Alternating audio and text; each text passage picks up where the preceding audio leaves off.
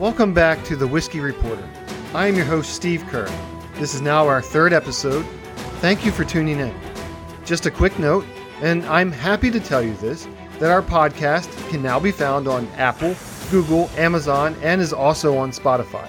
So now there are a number of ways that you can listen to the show other than by going into the show's web address, which is thewhiskeyreporter.buzzsprout.com.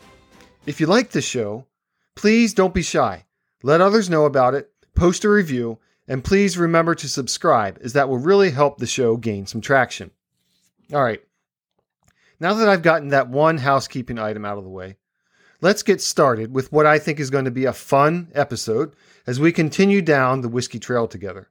So what do I have in store for you today? Well, today I'm spotlighting the Buffalo Trace Distillery. I'll be offering my tasting notes for their Buffalo Trace bourbon and the highly coveted and sought-after Blanton Single Barrel Bourbon. From there, I'll get into my whiskey tip for the week, and then I'll round out the show with some whiskey news. However, before I get into any of that, I don't know if any of you out there saw this or it came across your newswire, but a bottle of the Glen Grant 72-year-old Gordon and MacPhail whiskey just went up for auction in Hong Kong this past week, and it sold for, get this, it sold for over $54,000. For those who are unaware, Gordon and MacPhail is an independent bottler. They take their whiskey from over 100 Scottish distilleries and place it in their own casks, age it, and when it's deemed ready, they release it as their own signature whiskey. Okay, so think about this. It sold for a staggering $54,000 and change. Now, before any of you go there, let me save you the suspense. It wasn't me. Sadly, my wife wouldn't let me take out a second loan to be able to afford it. Even though I pleaded with her, I told her that it was a one-of-a-kind whiskey. She just wouldn't budge. But someone out there won it, and probably in the same regard saved my marriage. But for those curious eyes, and I was one of them, who want to take a peek at this bottle, you can go to distilla.com to find it. That's DISTILA.com. I got to tell you, it's absolutely gorgeous. You'll see it resting in a stunning Darlington crystal decanter with an American walnut presentation box, so enjoy. So to the lucky soul that got to take this rare and exceptional whiskey home to their private collection, allow me to say, cheers. But not all good whiskey has to have such a hefty price tag, and as we'll soon see, the Buffalo Trace Distillery produces a number of excellent whiskey at an affordable cost. And so, with that, let's talk a little bit about Buffalo Trace. Set in the city of Frankfort, Kentucky, the Buffalo Trace Distillery has been in existence for over 150 years, changing names a few times over those years as well as owners, and has now been owned by the Sazerac Company since 1992. They offer an entire arsenal of brands, about 22 in all. You've probably heard of a few of their more well-known popular brands like Buffalo Trace, Eagle Rare, Sazerac Rye. E.H. Taylor is another really good one that borders on the slightly rare territory. And you've probably still also heard of a few of the other more popular and hard-to-come-by brands such as Blanton's, Van Winkle, and George T. Stagg, and there are many more than that. They really do have something for everyone at this distillery. The Buffalo Trace Distillery has a deep history to it that predates the Civil War. But as far as distilling is concerned, things didn't really start to heat up until about 1858, when a man by the name of Daniel Swigert built a small distillery along the banks of the Kentucky River. 12 years later, the distillery was purchased by Colonel Edmund Haynes Taylor, Jr., dubbed the father of the modern bourbon industry. Taylor was the grandson of former President Zachary Taylor, and like his grandfather, he had a bit of a stint in politics himself, serving both as mayor and state representative during his lifetime. Although he was never a colonel in the military, don't ever get that into your heads, but he was given that honorary title for his service to the state of Kentucky. Taylor began distilling by using old-fashioned wood-fire copper stills to produce his whiskey, and his innovations are still being practiced today, and his achievements continue to inspire many. In 1878, the OFC distillery, as Taylor had so called it, was purchased by a gentleman by the name of George T. Stagg, who was a former captain of the Union Army, served throughout the duration of the American Civil War. This change in ownership came about as a result of Taylor incurring financial hardship, although Taylor did stay on to oversee operations of the distillery. Both men, through Stagg's successful sales background and Taylor's fine art for distilling, they would perform the perfect pairing to ensure the distillery's long-term success. As the 19th century was coming to a close, the OFC distillery, as it was still known, had modified its warehouses for proper storage of their barrels and employed a steam heating system in those warehouses, the first distillery to do so, mind you, which is still in practice today. But just prior to the century's close, a man by the name of Albert B. Blanton would team up with both Stagg and Taylor, and the three of them would make history, producing what was then and is now some of the finest whiskeys in the world. In the early 1900s, Blanton would assume the role of stillhouse, warehouse, and bottling superintendent, and the distillery was then given a new name, rechristened as the George T. Stagg Distillery. When Prohibition hit in January of 1920, the distillery was one of few to remain open, selling whiskey for medicinal purposes. And by the time that Prohibition was abolished in 1933, it was one of just 4 Kentucky distilleries left capable of producing whiskey. In 1949, just 4 years after the conclusion of World War II, the distillery welcomed a new hire, a man by the name of Elmer T. Lee, who would work his way up from maintenance engineer all of the way to plant manager and master distiller.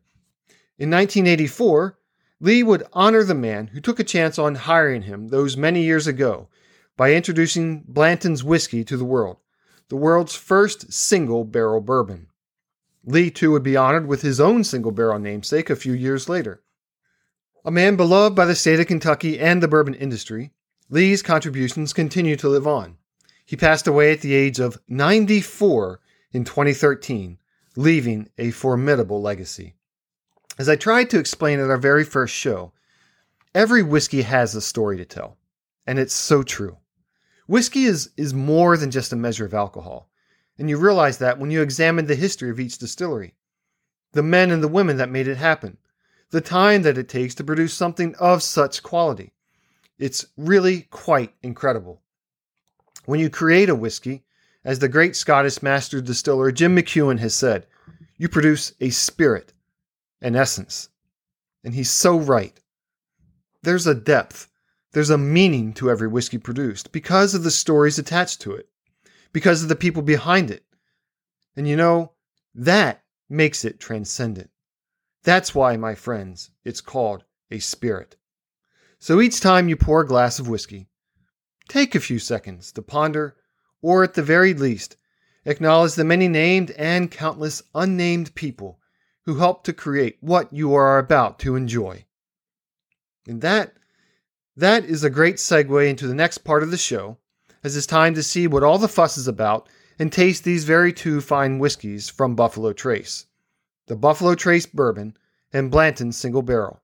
If you're at home listening and have either bottle of the 2 handy or both, go ahead and pour a glass and join me as our senses embark upon what should be a very fun and rewarding journey.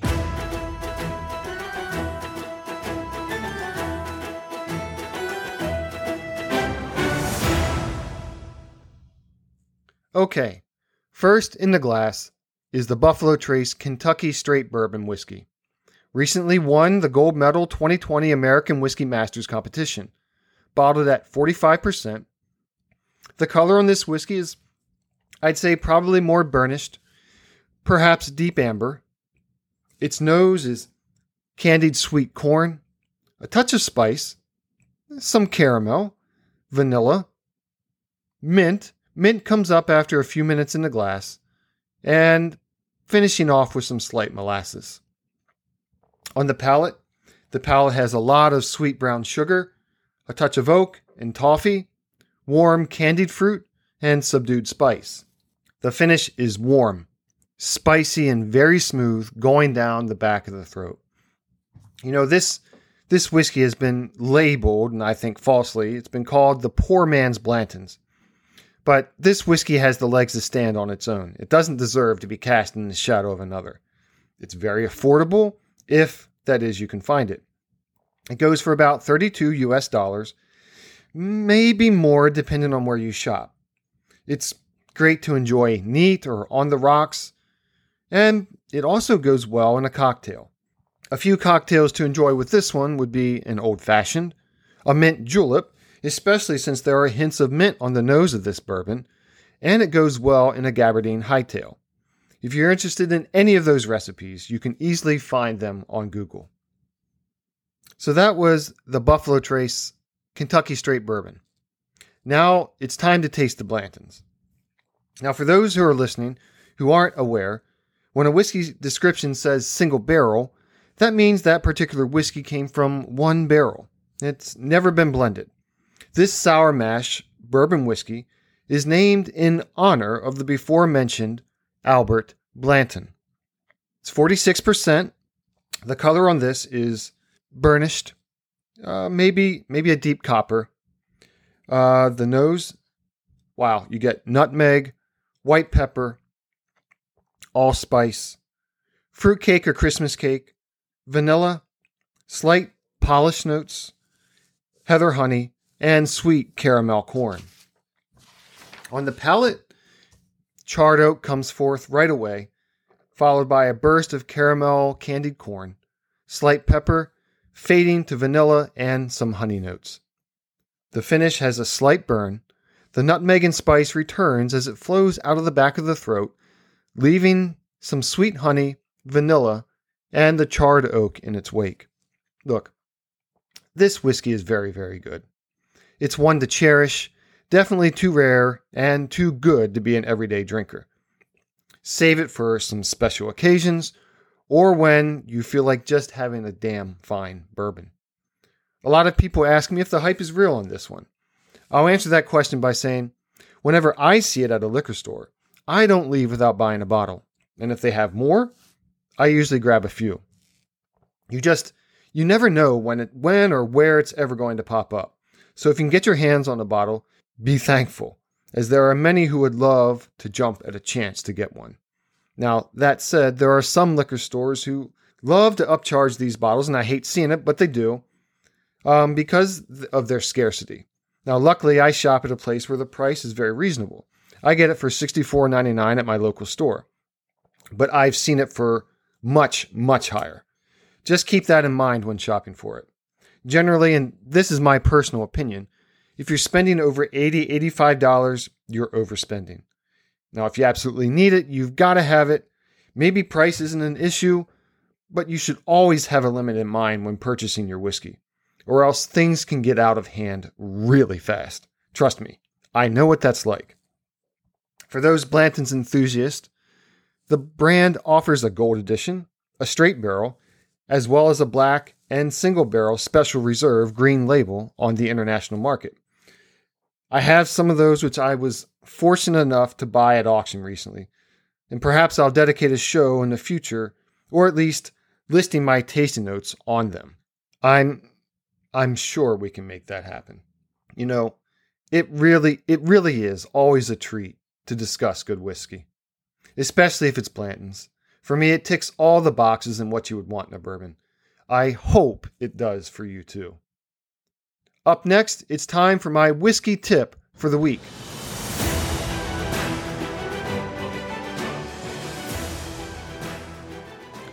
This week's whiskey tip has to do with how you store your whiskey bottles. Now, some of you may be saying, what does he mean, store my bottles? I usually just leave them on the counter in the kitchen or in my home bar. If you do this, don't panic.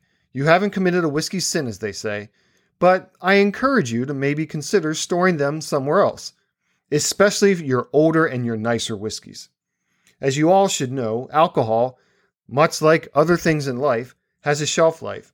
And while whiskey is a type of alcohol that can last much, much longer than, say, beer or even most wines, there are factors, let's call them enemies of the spirit, that can cause it to change or diminish in quality if it's not stored in the proper environment. So can any of you listening think of any? What would be an enemy of whiskey? Well, heat is one that comes directly to my mind. Extremely warm temperatures will eventually affect the taste negatively. It's true that there are some benefits for aging whiskey in warmer climates. For one thing, the whiskey ages quicker. But once it's out of the barrel and into the bottle, heat is no longer the whiskey's friend. For this reason, it's wise to store your whiskey in a cellar or a basement, someplace cool where the temperature stays moderately consistent. Okay, so what's another enemy? Sunlight, right. Sunlight is another enemy of whiskey. If you put a bottle in direct sunlight before too long, chemical reactions are going to begin to happen, and it's going to degrade the spirit. So be sure to keep it out of the light. Lastly, make sure the seal on your bottle is still in good condition, examining the cork as well. If stored in a particularly dry environment, the cork can dry out and begin to rot, thus creating pockets for air to creep into the bottle, which will change the chemistry of your whiskey. A good rule of practice is to store your bottles in a cool, dark place, where the humidity levels are at least around 45%, but preferably higher. Near the 55 to 60% range would be preferable, which should then help prevent the cork from drying out. Do this especially if you're thinking of starting any type of whiskey collection. I have a few unopened bottles of Macallan Edition 1 that I bought for $119 retail just 4 years ago, and they're now selling on auction for well over $1,500 a bottle. And so it's in my best interest, and the best interest of the whiskey, to keep it in the appropriate place, especially since I haven't decided yet if I'm going to drink or sell them, which is why I have a space that I created underneath my basement steps where I store my bottles. The air in our basement tends to be more on the dry side, so to combat that, I bought an evaporative humidifier to help maintain the humidity levels that I want. Now I realize that it's personal preference when it comes to where or how you store your bottles, but I just want to caution you regarding some of those places. That has been your whiskey tip for the week. Next up is Whiskey News.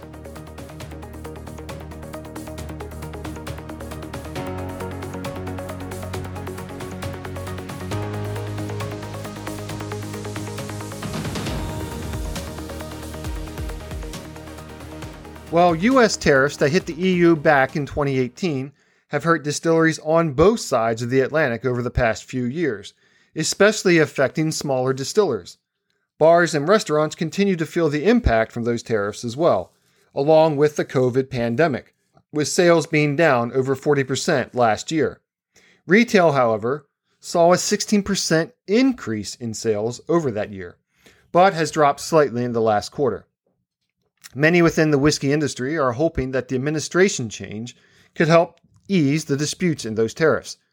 The Distilled Spirits Council of the United States says they look forward to potential changes and relief that the Biden administration can offer.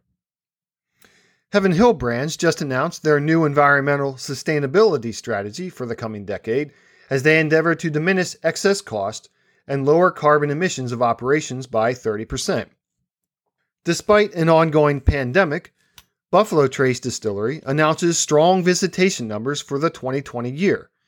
The distillery brought in almost 300,000 visitors back in 2019, while in 2020, with the distillery being closed to the public from March to July 1st, it still managed to bring in over 145,000 visitors into the distillery.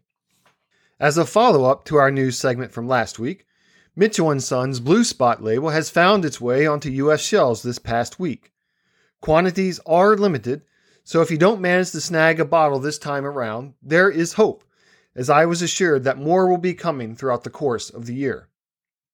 Finally, Scotland's largest whiskey festival has announced it's going virtual in April, with the full festival now moved to November due to COVID restraints. You can find the full program for the virtual festival in April by going to www.spiritofspeyside.com or by typing in the words Whiskey Festival on Facebook or the name Spirit_Speyside on Twitter. If you decide to attend this one-of-a-kind virtual event, perhaps I'll see you there. Okay, that should just about do it for this week's show. Be sure to reach out to me with any questions or thoughts about the show. I can be reached at the email address thewhiskeyreporter@gmail.com, or you can find me on Facebook or Twitter under the same name. Tell your friends about the show. Please give it a like or post a review and subscribe. Next week, I'll be taking us across the pond to the majestic Highlands of Scotland, where I'll be featuring the ever-popular and highly acclaimed Glenmorangie Distillery.